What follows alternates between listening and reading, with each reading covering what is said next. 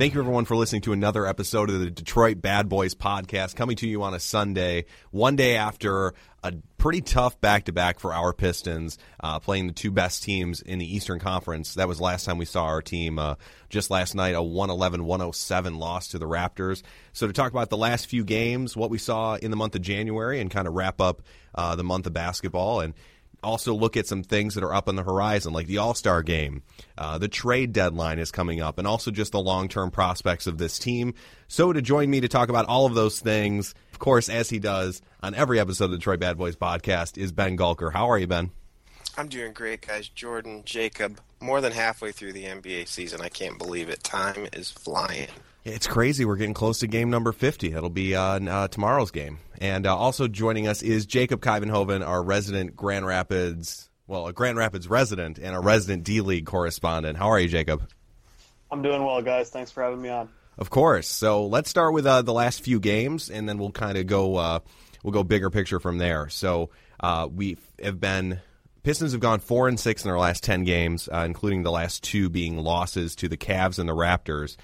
Two tough games, but against good teams. And really looking at the month of January, the team overall had a losing record, 7-8 in the month of January. Is there anything to worry about? Jacob, I'll start with you. Is there anything recently that you've seen that makes you worry about the Pistons at all? I wouldn't really say so. I mean, the last two games were not great. It was a nice little garbage time rally in the Toronto game, but Toronto was coming off a 10-game winning streak. We were playing them on the back end of a back-to-back on the road. And Cleveland's Cleveland. We've beaten them before. But, it's a team that's pretty much consistently mentioned as one of the 3 or 4 best teams in the league. So I think we're something like 4-7 in our last 11, but there aren't any losses that really stand out to me as like, our playoff hopes might be in trouble. Yeah, what about you, Ben? Anything that raises a red flag for you in this last week or even month of basketball? I largely agree, except for that loss to the Pelicans. That was painful to me. And, looking at that game moving forward, 4 losses and 2 wins, that was kind of the low point of the season for me, in my opinion. So, fortunately, we've got the Nets coming up. Hopefully that'll be a bounce-back game a little bit. Not terribly worried, not long-term worried. I think it's probably just a short-term slump. Maybe guys are getting a little tired. We've seen a lot of guys playing huge minutes for this team. I'm kind of thinking the All-Star break is coming at a pretty good time. Get guys rested up and ready to go for a playoff push. Yeah, definitely. And I'll add as another bad loss, that Denver loss, which looking back, those 2 games that kind of were in the middle of that little mini road stretch with New Orleans and Denver, just 2 tough losses. And Denver sticks out to me just because it was close at the end, and we allowed, Gallinari and that, the whole shot at the end of the game to kind of beat us. But looking at the games leading up to the deadline, leading up to the All-Star break, you're right, Ben, it's not too bad. We've got Brooklyn, the Knicks, Indiana, and Denver in that stretch. Not bad going into the All-Star break, so I think there's a good chance to finish what is usually used as kind of one of the fence posts of the NBA season pretty strong. Do you like the odds of the Pistons going in a little bit stronger to the All-Star break? Yeah, I like it a lot. I think, when you look back at the month of January, losing record, that's a good point. But as Jacob said, the losses were, for the most part, to solid teams, apart from that, little skid they went on there on the West Coast road trip. So, I think they're still a quality team. I do think fatigue has been a problem. I think the fact that we don't go that deep is catching up with us a little bit. You look at Reggie Jackson in particular; he's had a couple of duds over the last couple games, and I think some of that might be the fact that he's playing such huge minutes. But a little bit of an easy schedule going into the break. I'd like to see us get 3 or 4 wins there, and maybe 5. I like our chances of going in strong.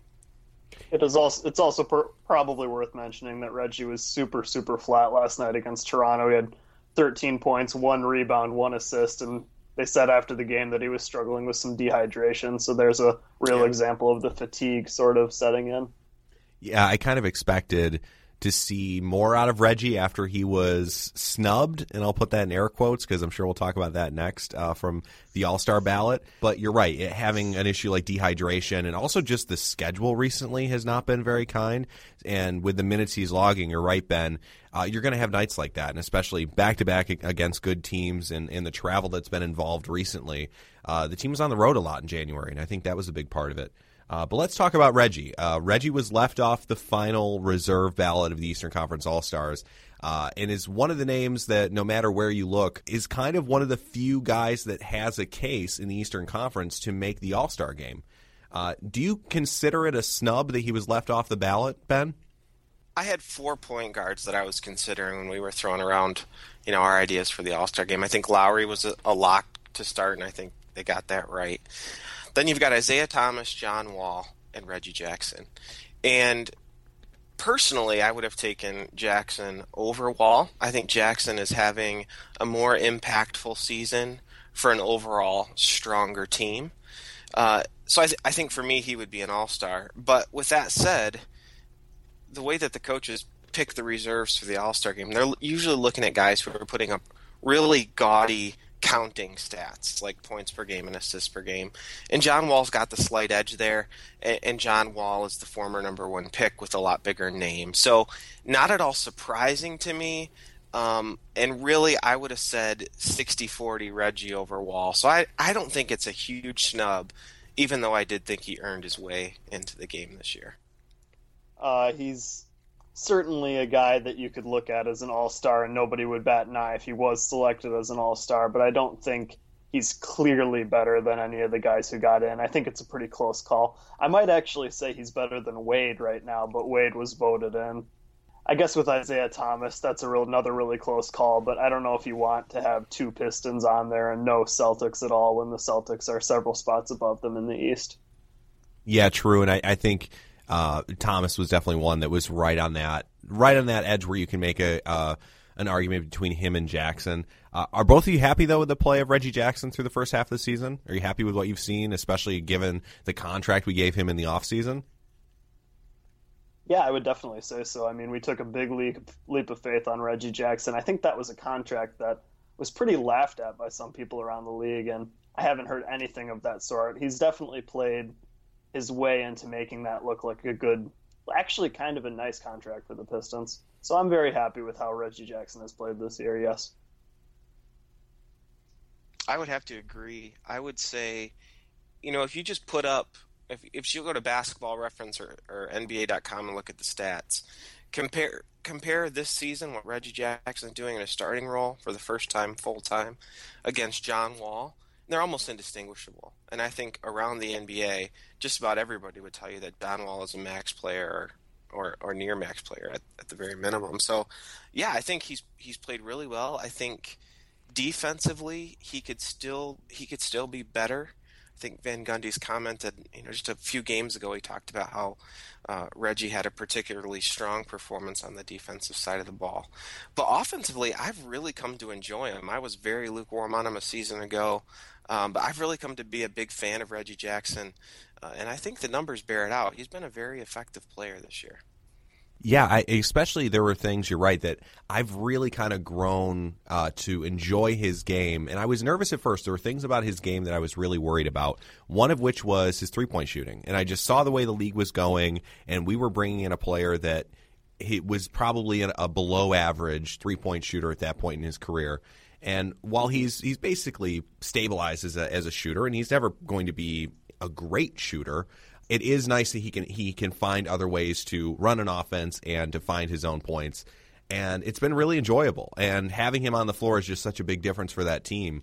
But it has also been nice to see Brandon Jennings playing better as well, and kind of giving us a different look at how the point guard spot can be ran with the way that he, doesn't mind taking shots and kind of giving that bench a bit of a spark. I think it's been really nice to see Jennings back. I'm surprised that the team hasn't won some of those close games with any sort of Jennings magic yet. There hasn't been that moment yet this season. Maybe that's still to come. But we will have one player in the All-Star game, Andre Drummond, of course, as he should have been on the Eastern Conference reserve spot. He earned a spot there, averaging 17 points, 15 rebounds a game right now. The last time he had a chance on a stage like that was the Rising Stars game a few seasons ago and put up a huge performance and ended up winning the MVP, of course, the moment when he broke the trophy. Or actually the trophy that was, while it was being handed to him, fell off its plaque. I don't want to put that on him. It was not his fault. What do you think of Andre Drummond in this spotlight? Do you think he'll shine in the All-Star game? I mean, he's awesome at finishing lobs, and that's basically what the All-Star game is all about. So I'm excited for him to do that. Yeah, absolutely. That was my first thought when he was announced as an All-Star. I thought, wow, they're going to love throwing lobs because defense is at a minimum. And I also think there's an opportunity for some pretty monster putback dunks. And I wouldn't be surprised to see him play the passing lanes, try to get one of his patented awkward dribble up 3/4 of the floor dunk that ends up scoring points but looks a little strange in the process. But yeah, I mean, I think, look at the NBA right now. He's probably, top 2 or 3 in terms of athleticism at the big men position. The All-Star game with no defense should be a chance for him to really make his mark. Yeah, and it's not like hopefully his free throw shooting won't be on display. Hopefully that's not the thing that gets the spotlight. Hopefully it's just that transition and the lack of defense. He gets a chance to really dominate. Pop's gonna hack him during the game. If they go to hack a Drummond in the All-Star game, I might even switch sides and join Sean. And I agree. I said the same thing. Until it costs us a playoff game or it happens in the All-Star game, I'll add that as well. I'll stay on your side of that debate. It would be nice, I will say, I think it would be nice if Reggie can find a way in. Not that I'm rooting for an Eastern Conference guard currently on the roster to get an injury or something, but I think this is a good year for him to get in because John Wall and Kyrie Irving usually are going to have spots. The way Kyle Lowry is playing, you could see him playing like that for a few more seasons. So I think this was, because of Kyrie's injury, one of the few good chances for Reggie Jackson to get in. So I would love to see him get in this season. And to see him and Drummond together would be great. So, I want to hold on to a little bit of hope that maybe he does sneak in. But at this point, it does look like he will be on the outside. But hopefully, he uses that as a motivation. Yeah, and I think too, if the Pistons progress, and we're going to talk a little bit about their long-term ceiling, if they progress and become a 50-win team over the next 2 years. If you've got a 50-win team in the East and you're only sending one guy to the All-Star game, I think the coaches around the league are going to be perceptive to that. And I think the obvious guy, if there's another Piston that belongs in the All-Star game, is Reggie Jackson. So while there are definitely some strong guards in the East, particularly point guards, I think if the Pistons get better, he's got a real chance in the next couple of years as well. That's true. Yeah, that's true. Well, let's go ahead and focus on that, this kind of longer-term ceiling. Jacob, I know this was something you wanted to talk about, and I think it'll give us a chance to talk about the team and the current players on the roster and then have some fun with some other players that maybe we can add to that future core of the Pistons. But just looking at the team's kind of longer, beyond this season, no matter if we're an all-star team or not, how do you just see us lined up for the future? Do you like this core? What do you see us missing, Ben, going forward? So the first thing that comes to my mind right now is Kentavious Caldwell-Pope. Is he the long-term answer at shooting guard as a starter who's playing 30-plus minutes a game? Or is he more of a specialist, a 3-and-D kind of guy who maybe he's playing 20 minutes, maybe he's playing 30 minutes depending on matchups? Now, over the last few weeks, he's put up some fantastic numbers. He shot the ball really well, and he's actually created, which is something that doesn't show up in the stat sheet, but really created his own looks, which is not something he's really excelled at. So for me, that's where I start when I'm thinking about long-term ceiling. We know who Reggie Jackson is. We know who Andre Drummond is. Who is KCP going to be over the remainder of this season, over the last 30-plus games? Is he going to emerge and continue this recent trend? Or, is this just a short-term hot streak and he's really not the consistent offensive player that we hope he can become? So that's where I'd start. Because he's the one young guy other than Stanley Johnson who could really play his way into the core. And the rest of the guys we've got are really kind of replaceable parts. So that's where I'd start the conversations with KCP. Would you pay KCP $20 million a year when he hits restricted free agency? Because that's what he's going to command. Today, no way. Yeah, No way. I agree. I don't think he's quite worth that. I'm not sure if that's what well, of course, with the cap going up, I guess I might have to get used to a player like Kentavious Caldwell-Pope asking for that much money. 20 might be much, but I would say at least 15 because he is a guy who can shoot threes and defend, or at least theoretically that's what he's supposed to be able to do. I think of the new cap, the way that I've thought about it, I've read this places, and it's been really helpful for me. It's just an average starter is going to make $15 million a year. So if you have an above-average starter who's also, KCP's age, he's very young, you'd be getting him through the prime of his career. And there's just so much money out there that I could see it being in the $15 to $20 million a year range. If all things were equal, so if the only thing he could improve between now and the end of the season were his three-point shooting, if he could shoot 36% for the rest of the year, I could see him making sort of that average starter money. But at 31% three-point shooting this season, to me, that's just not good enough. And he's really got to move the needle on that for me. Yeah, that's a good point. And has there been anything, Ben? I know you mentioned just the bit of streaky play this season. Has there been anything this season you've seen from KCP that makes you believe he's moving in the right direction, becoming a kind of a quality starter who can play the minutes that he's been getting this season? I'm a huge KCP fan, so I mean I've been critical of him, I think, on the podcast because I think his offensive game hasn't really developed the way we would hope to. I'm a huge fan of how hard he plays and how strong he is on the defensive side of the ball. Mm-hmm. I thought early in his career, his reputation for defense was actually probably a little better than what he was actually doing on the floor. This year, I think he's really emerged as a top-tier defensive wing player. So for me, he's already established himself. He's going to play in the NBA and have a successful career just for that reason. So I love defense, and for that reason, I'm a huge fan of KCP. I think for me, again, it's the three-point shooting. But what I have seen over the last several games is movement without the basketball, leading to some of those Rip Hamilton-like curls and pops and open mid-range jump shots. So that to me is encouraging. And then I think season long there's been a lot of talk around the blogosphere around him improving a little bit with the basketball. He didn't handle the ball much during his first early NBA career.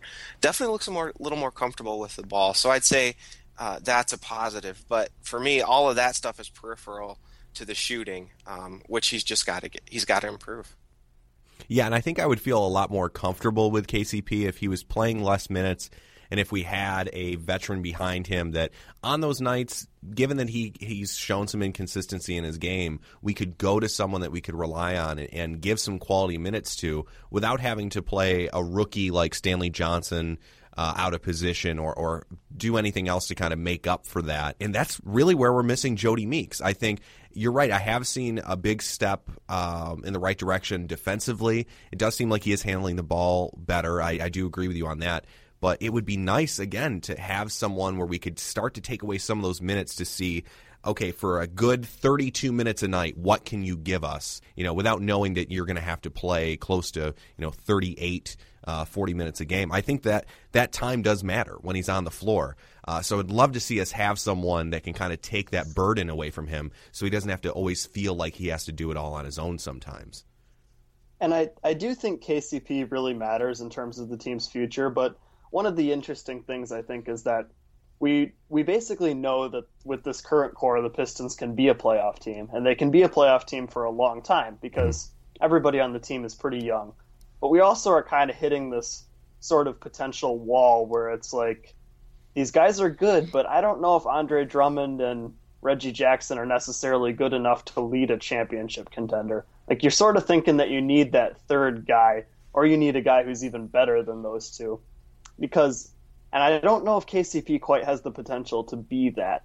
So the question I was sort of posing to you guys was like, are you okay with just kind of riding this core out and kind of just being the Memphis Grizzlies of the Eastern Conference for a while, where you're just in that 3 to 5 range and you win 50 games a year and maybe you'll have a chance to make the conference finals once. Like, is that sort of the goal with this team, or do you think we need to go chasing after like the big megastar that can play with Jackson and Drummond and take us to the finals? That's a great question. First off, are we setting ourselves up to be the Memphis Grizzlies? That, I think, has a lot of questions in it. Can Andre Drummond be the best player on a championship caliber basketball team? That would be my first question. So, Ben, can Andre be the best player on a championship team? He can be the best player at 2/3 of the game on a championship team. Yeah. I always look at basketball as offense, defense. What do you do when you have the ball? What do you do when the other team has the ball? And then rebounding. What do you do when no one has the ball? I think Andre Drummond can be the best player on a championship team if he's focused on defense and rebounding. But he does not have the offensive game of a Dwight Howard. And frankly, I personally just don't see a super high ceiling on the offensive side of the ball. Yeah. And when you look at this roster struggles all year, it's been on the offensive side of the basketball. So, no, I don't think Andre Drummond can lead the offense. I think Reggie's a really nice piece. I don't know if we need a super-duper megastar or if we just need one or two guys who can initiate some of their own offense, who are maybe that $14, $15 million sort of number, just starters who are good at the offensive side of really some shot creation and efficient scoring. Yeah, I think Jacob, that's a really good question, just because there are things I question about this core, and part of it is questioning Drummond's game, and then how, what else we need to build around him, and can we just build around him like Stan Van did the first time with Dwight Howard, and is that going to be good enough to get this team to the finals? I'm not really sure. So that's where I'm kind of left wondering where this team goes, and if that can get us in some trouble, because we might end up chasing after someone else to try to bring into this. Yeah, and I think that's kind of the interesting part is, like, this is a really awesome core if we want to be the 3 to 5 seed for years and years and years, which, I mean, obviously any of us would have taken that a couple of years ago. But now we're kind of, you're always wanting more. I want to have the Pistons as a championship caliber team, and we've seen it before with this franchise, and I believe we can get there. I can see Andre Drummond being part of it, but I don't know if he can be the best player. I think for exactly what you were talking about, Ben. And that leads us into this offseason. It's going to be so important no matter how well we do in the playoffs. I think no matter the outcome of the playoffs, there is going to be some change to this roster, and it's going to be interesting what that is. And some of those improvements could actually come at the trade deadline. I know there's some big names out there, and we can kind of run through them. But do you, Ben, I guess I'll ask you first, do we need to bring in a superstar caliber player to get this team to a championship level? Well, one thing I want to throw in here that could complicate it a little bit is timeline. I think for another 2 to 3 years, as long as LeBron James is in the Eastern Conference, whatever team he's on is going to be the favorite in the East. So I wouldn't go all in this summer just yet. I would say Reggie Jackson's still got several years left of his prime. Andre's not there yet. KCP's not there yet. And then we've got a bunch of spare parts who are kind of in the prime of their career. So, yes, I think we need to add specifically at least one guy who's strong offensively, who can carry some of the load the way Marcus Morris does, but better than Marcus Morris is on the offensive side of the ball. I don't think we have to do that all this summer, though. I think we've still got a window of probably 2, maybe 3 years before we have to add that key piece, because the key players we have now are still so young. So that I love that Durant's available this year. That's a cool fantasy to have. Kevin Love might be on the block. I'm a huge Kevin Love fan, but I don't think we have to go all in for either of those players right now. I think we've got more time than that. Yeah, I agree. And probably part of everyone's individual timeline is what you think of some of the younger pieces on this team. What do you think of Stanley Johnson? Thoughts of KCP, and if those guys are starters and what their ceiling is, I think plays a large role in how long that timeline really is.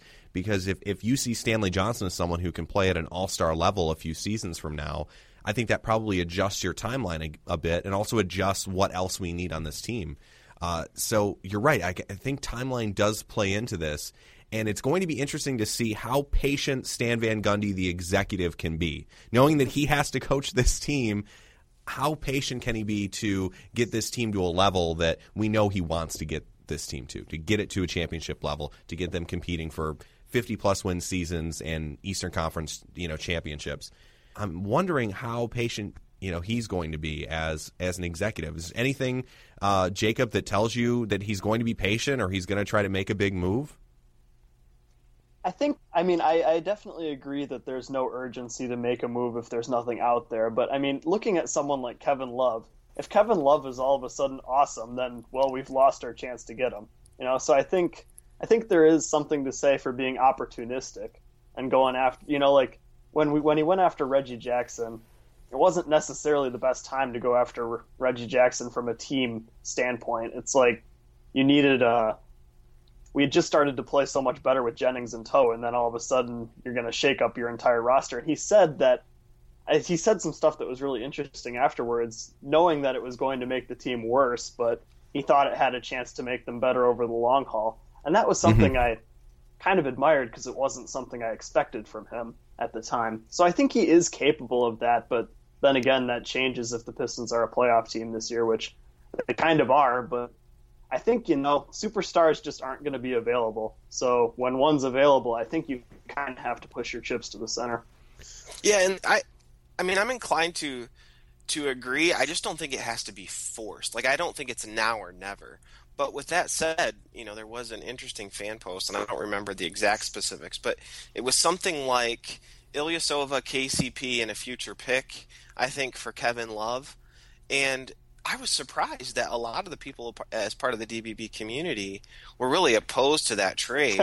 And I looked at it and thought, my goodness, we would have to do a trade like that. Yeah, that's just what fans are like, though. They're like, no KCP, he's untouchable. Well, we saw the reaction to trading DJ Augustine and how earth-shattering that was to some people, or Kyle Singler, and now we see where Kyle Singler's career has kind of ended up in OKC. So you're right, Jacob, you're right. It's just kind of that fan reaction. But I guess let's talk about Kevin Love maybe a little more. I don't know. Let's give it some time. Let's give some time to trading for a guy like Kevin Love. And there are a few that I want to throw out there. I know we've spent some time in this podcast talking about Ryan Anderson, and it came out recently. I'm not sure how true this rumor was that Stan Van Gundy has interest in Ryan Anderson, but is not looking to pursue him now. That's someone he would be interested in pursuing in the offseason. I thought that was kind of interesting given the position that the Pelicans are in, and we would probably just be renting that player. I thought that was interesting. But what about those kind of disgruntled superstars that are out there? And let's start with Kevin Love. Just judging off what you thought of that fan post, Ben,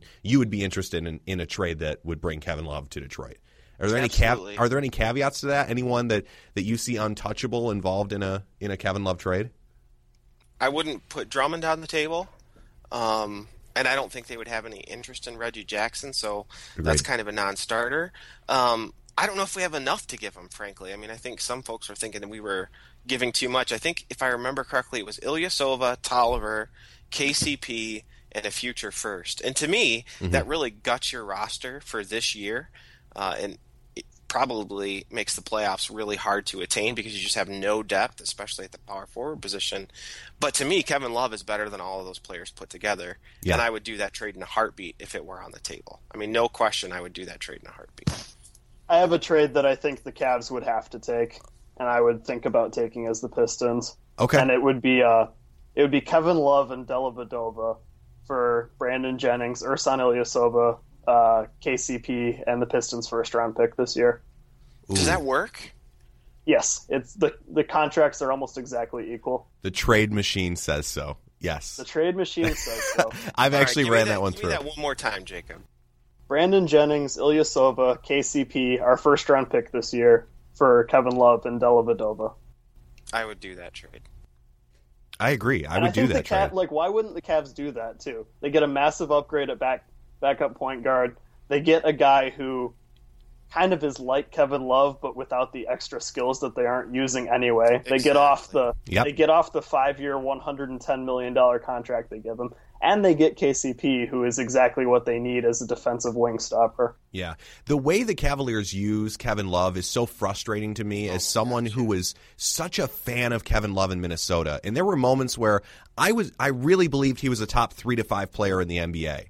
and given a good situation could be an absolute superstar and someone you could build a championship team around. And it's been so frustrating to see how he has been used. And I know everyone points to, well, since Tyronn Lue has been head coach, he's getting more post-ups. Cool. It's just that's still not how you use a guy that has this dynamic of a skill set. But I think a lot of it has to do with that relationship and the dynamics between him and LeBron James. So I think it's worth a phone call to Cleveland. I think it's worth a conversation. And the Pistons also, being a very smart front office, should be interested in trading with the Cavaliers because this is the team that traded 2 first-round picks for Timofey Mozgov. David Griffin's given a lot of credit in this league, but this is still a guy who's made some mistakes and has definitely risked the future of the franchise to just give LeBron everything he wants.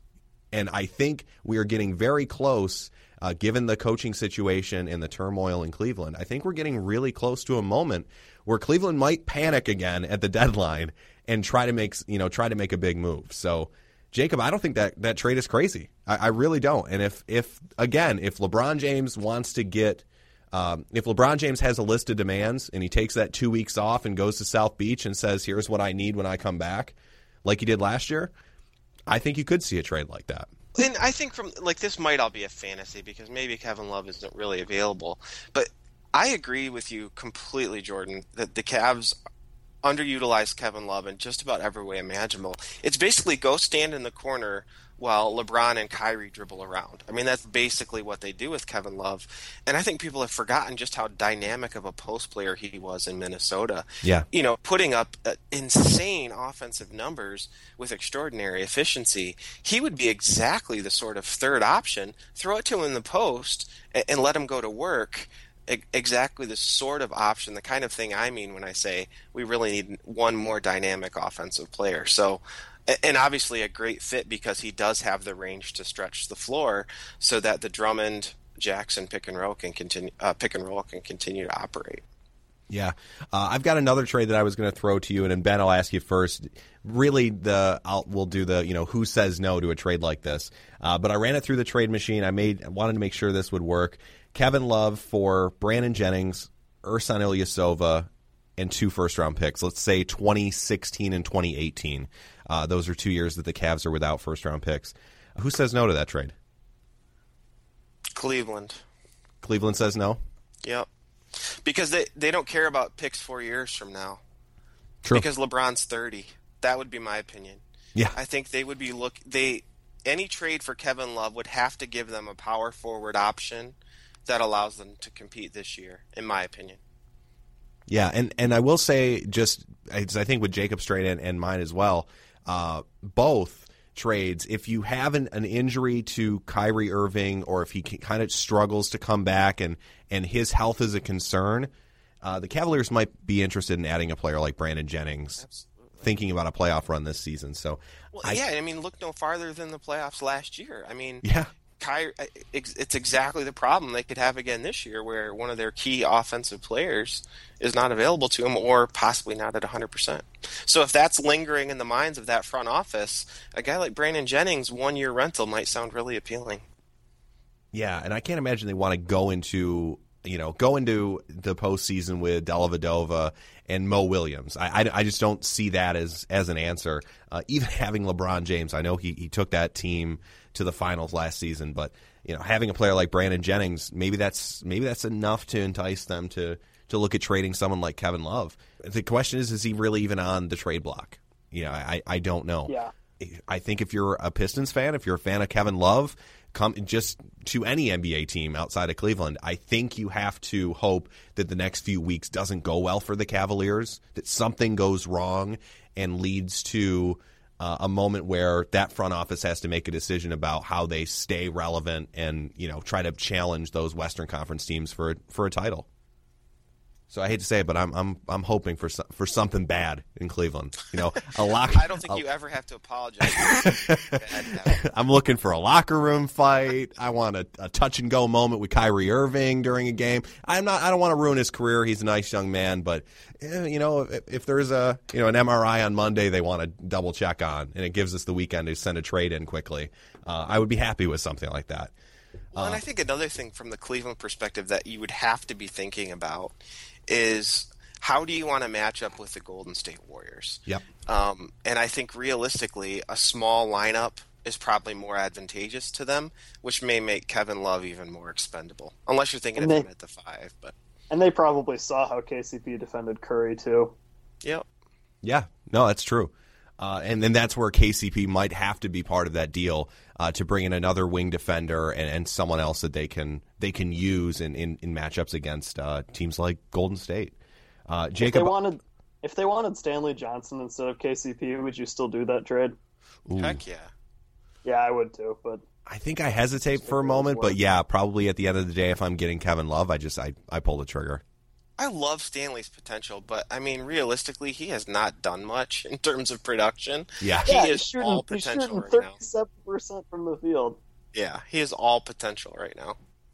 He takes the worst, and I'm not sure what it is, if there's some anxiety about getting all the way to the rim with Stanley Johnson, but those pull-up, I just have to get rid of the ball floaters. That happens all the time with Stanley Johnson. They kill me. You've got the lowest release on your three of any perimeter player in the league. Does. Why are you shooting over guys with 15 seconds on the shot clock? Right. It's so strange to me. Yeah, and it's probably things like that where this season at least I would be happy if it brings in a superstar.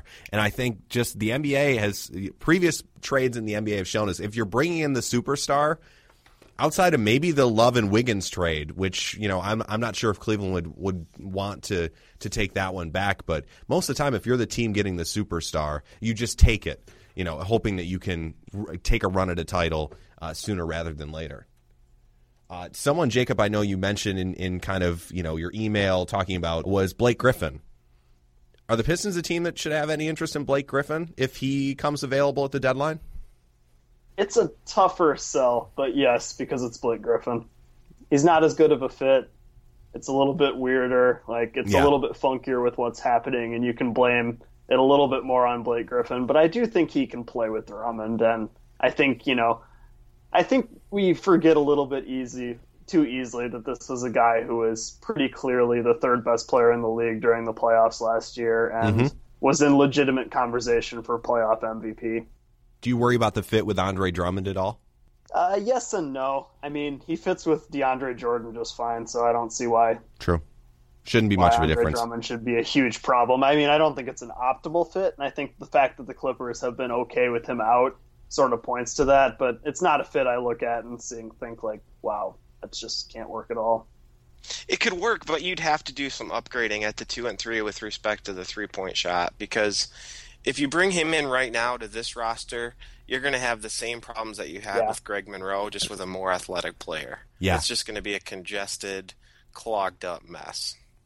Yeah, I completely agree that what I was thinking of with Blake Griffin was it would be similar issues to what we had with Greg Monroe unless we saw some shooting out of really the spot next to him, that other forward spot. I'm not sure if Marcus Morris is enough. I think that would be too much of a logjam, having the three of them on the same roster, at least having the three of them on the floor at the same time. I do like the idea of Blake Griffin as a small ball 5, and that just doesn't work for the Pistons. Andre Drummond is our superstar, so I wouldn't mind seeing Blake Griffin elsewhere. I think it's good this for. Probably isn't. It's not a great trade. It's just something that you have to consider if the offer is out there. That's all. But it's not a trade that the Pistons would ever make. Yeah, I mean the Clippers make it work because they have such fantastic perimeter shooters. I think that's where it goes wrong for the current roster. Yeah, and I wouldn't mind really seeing Blake Griffin playing elsewhere just because you see how well the Clippers are playing without him and just kind of having DeAndre and Chris Paul run a almost Jackson and Drummond style pick and roll game, and then you have some pretty solid shooters all around them. I would like to see Griffin, maybe somewhere else. I know OKC has been a possible destination. Every superstar, Miami is a destination. New York or Boston, but I'll be interested to see if he moves and when. If it's this off season, given the issues he's had, and I think part of that will depend on how well that team continues to play without him. The Warriors and Spurs are just causing every team out in the West, I think, to reevaluate what they're doing.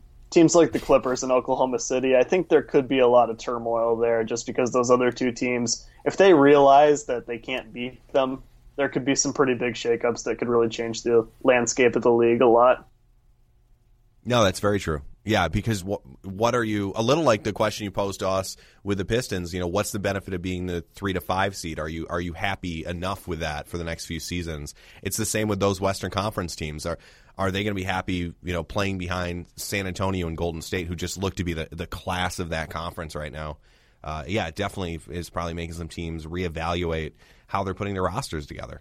Looking also more at kind of the longer term of this team, if we do hold on to our draft pick, if it's not part of a package deal for Kevin Love, a first-round pick this year, Jacob, you had a piece that was actually posted today on DetroitBadBoys.com looking at the top prospects in the 2016 draft. Any prospects that you really like for the Pistons, given that they could be drafting somewhere between a high lottery spot and maybe somewhere in the 20s? Where was there any player in that ranking for you that you really liked for the Pistons? Yeah, it's interesting because it kind of goes back to what we were talking about earlier with, do you think Stan Van Gundy as a drafter is going to look at a late lottery pick and look for an immediate contributor and try to draft like a college stud, a guy who put up amazing numbers in college? Mm-hmm. And if he does look that way, I think a couple of guys that could be interesting fits with the Pistons are Buddy Hield from Oklahoma and Denzel Valentine from Michigan State. Guys that are just incredible shooters in college. Hield is more of just kind of a gunner. This is a guy who has put up insane numbers at Oklahoma, 25.9 points per game on only 18 shooting positions. And he's shooting over 51% from three-point range on over 8 attempts per game. And so he's kind of the shooting option. Denzel Valentine is more of I see him as kind of a poor man's Klay Thompson with his ability to move the ball and shoot from a tall shooting guard position. But, I think he might be a little bit more one-dimensional in the pros because I don't really believe in his driving and his creation, and his kind of relies on a lot of contested mid-rangers that are just going to get blocked in the NBA. That's true. Buddy Hield's numbers are insane. I didn't realize that taking almost 8 a game, he's averaging 50% from 3. That's amazing. I wonder how much of his draft stock is hurt by the fact that he stayed in school. Exactly what I thought when I read that piece. Same exact thing. It's really a shame. You're still getting someone who's 23 on draft day, maybe 22. I'm not even sure if he's quite that old, but I would think Buddy Hield, just looking at this year's just stock of players, I feel like he should be a top 10 pick. I don't know if he will be, and if he slides, that's someone I would love to see the Pistons get, because he looks like someone who should be.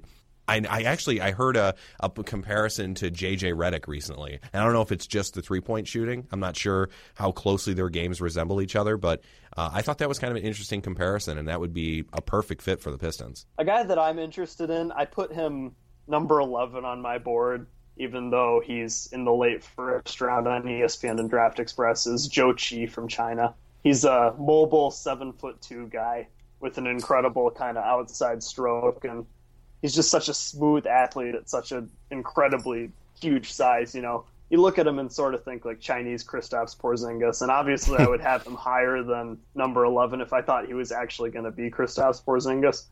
But he's sort of a guy that I look at and it's like, this guy's tools are just so amazing that he's worth a gamble in that range. So if the Pistons are sitting on like the 17th or 18th pick, this is a guy I would really want them to look at if he's still around. Yeah, just to pause it for a second, because I had another couple questions to ask you about your board as well. Kristaps Porzingis, if you had to redraft the 2015 NBA draft, Jacob, without even taking a current roster under consideration, is Kristaps Porzingis the best player in that draft class? No, Karl Anthony Towns is, but Kristaps Porzingis is a pretty clear number 2 to me. I think I probably make more of an argument for him at 1 with Anthony Towns as a close 2. I've been really maybe it's just because I'm so surprised by how good he looks every night with the Knicks, but I've been really impressed by him, and you're right, Anthony Towns is someone that probably is deserving of Rookie of the Year this season for sure. Porzingis is awesome. They're both awesome. I mean, I love both of them. I would have either of their children, but Towns is my number 1 prospect. The guy just he reduces me to giggles every night I watch him. Yeah, because I live in Minnesota right now, so I'm watching a lot of Wolves, and that guy is that roster is still a tire fire, and that guy is just so good, and he's so young. In Minnesota, if you're seeing T-Wolves games, have they released Zach LaVine from his roster hole purgatory yet, or is he's still getting his 8 to 10 minutes a night? Oh, he's playing 25, 30 minutes a night. Oh, good for him. But, all right, good. Yeah, they have him as a point guard, so there's just basically writers all over the internet are furious about them playing him at point guard instead of shooting guard because he's been pretty consistently awesome at shooting guard, and instead they're playing him at backup point guard and blocking Tyus Jones and several other decent point guards that they have. Yeah, and I know there's some frustration about that, and I feel like that might be one of the things that can cost Sam Mitchell his job permanently with that team. One of many things that can cost Sam Mitchell his job. Yes, one of many things. The rest of your draft board I thought was so interesting. You know, we talked about the big men in 2015, and we can add Jahlil Okafor to that group as well, of just great big men that went toward the top of that draft. There's a log jam. Yeah, there's a log jam of centers on your list. Yeah, and I don't know. Like, I mean, I love centers in general. Part of the reason why it's so fun to be a Pistons fan. But I just think that, centers are just rarer, There just aren't as many of them. So I think they're more valuable commodities in general. And then it's so easy to salivate about guys like, a guy like Dragan Bender, who I don't think a lot of people know about. Mm-hmm. He's so skilled. And I think that's kind of the one weakness that the NBA still has that you can sort of exploit, is if you have a guy who can shoot, handle the ball, move around, dribble, drive past, slow-footed centers like Omer Asik, or what I thought Aaron Baines was before this year. That's pretty much an easy way to win. Yeah, and I think that's part of what the Warriors have done so well, is that you have a guy like Draymond Green. He can defend any center, but he can just abuse any center on offense, and that's obviously only one of the reasons that makes them so good. But I think I may be buying into that too much if it is just a fad like a lot of older fans than me say. Yeah, a lot of centers. Definitely, but it's good for the Pistons. If you've got a lot of big guys that are going to go toward the top of the draft, that should mean better wing players falling into the teens in the draft when you've got guys like Dragan Bender and Henry Ellison, Ivan Rabb, Diamond Stone, just to go through your list. And one of the guys I like, but not on this team just because we already have our center, is Jakob Poeltl, or Jakob Poeltl, however you want to jazz up and make that name sound more foreign than it probably is. You've got great centers this year, and it should help the Pistons if they're looking for three-point shooting and some help on the wings. If you've got centers and point guards as well, being what's standing out at the top of the draft. Definitely, and that's one of the reasons I think Brandon Ingram could potentially be a number one pick, is just what he provides is awesome, and it's so unique to anybody else in the draft class. Yeah, even above Ben Simmons? I don't think it's crazy. No. Yeah. I mean, I think they're both awesome prospects with a couple of small warts. I think I wouldn't be shocked if you told me that Ingram was going to be the number one pick. I still think it's going to be Simmons, but Ingram's awesome. Yeah, definitely. That wraps up this week's episode of the Detroit Bad Boys podcast. I want to thank Jacob so much for coming on, and it looks like we might have a resident draft guru. We might have to go to the Kuyvenhoven big board and get some updates throughout the season like ESPN does with the Kuiper big board. So we'll definitely have you in soon. Thank you. Yeah, of course. Kuyvenhoven is a way better name than Kuiper, so I think just on that fact alone, you've got the advantage. Way better, and you don't have to do anything crazy to your hair because this isn't on TV, so we just don't care. So yeah, thank you, Jacob. We'll definitely be checking in soon, talking about the D League and talking about draft prospects as well. And thank you, Ben, as always, for joining me on another episode. Yeah, great talking to you guys. Kudos, Jacob. I think the Memphis Grizzlies comparison is going to stick with me as I'm thinking about this team's future for the next few weeks. Leave you with this thought, though. The going to work Pistons might be the same kind of team that the Grizzlies are not now, and we know what happened with that team with just a couple key trades. So I'll leave you guys with that thought until we talk next time. Very true. That we could just be one Rasheed Wallace away from really going to work with this team. Thank you, everyone, for listening, and continue to find this podcast and all of your Pistons information on DetroitBadBoys.com. Thanks so much for listening.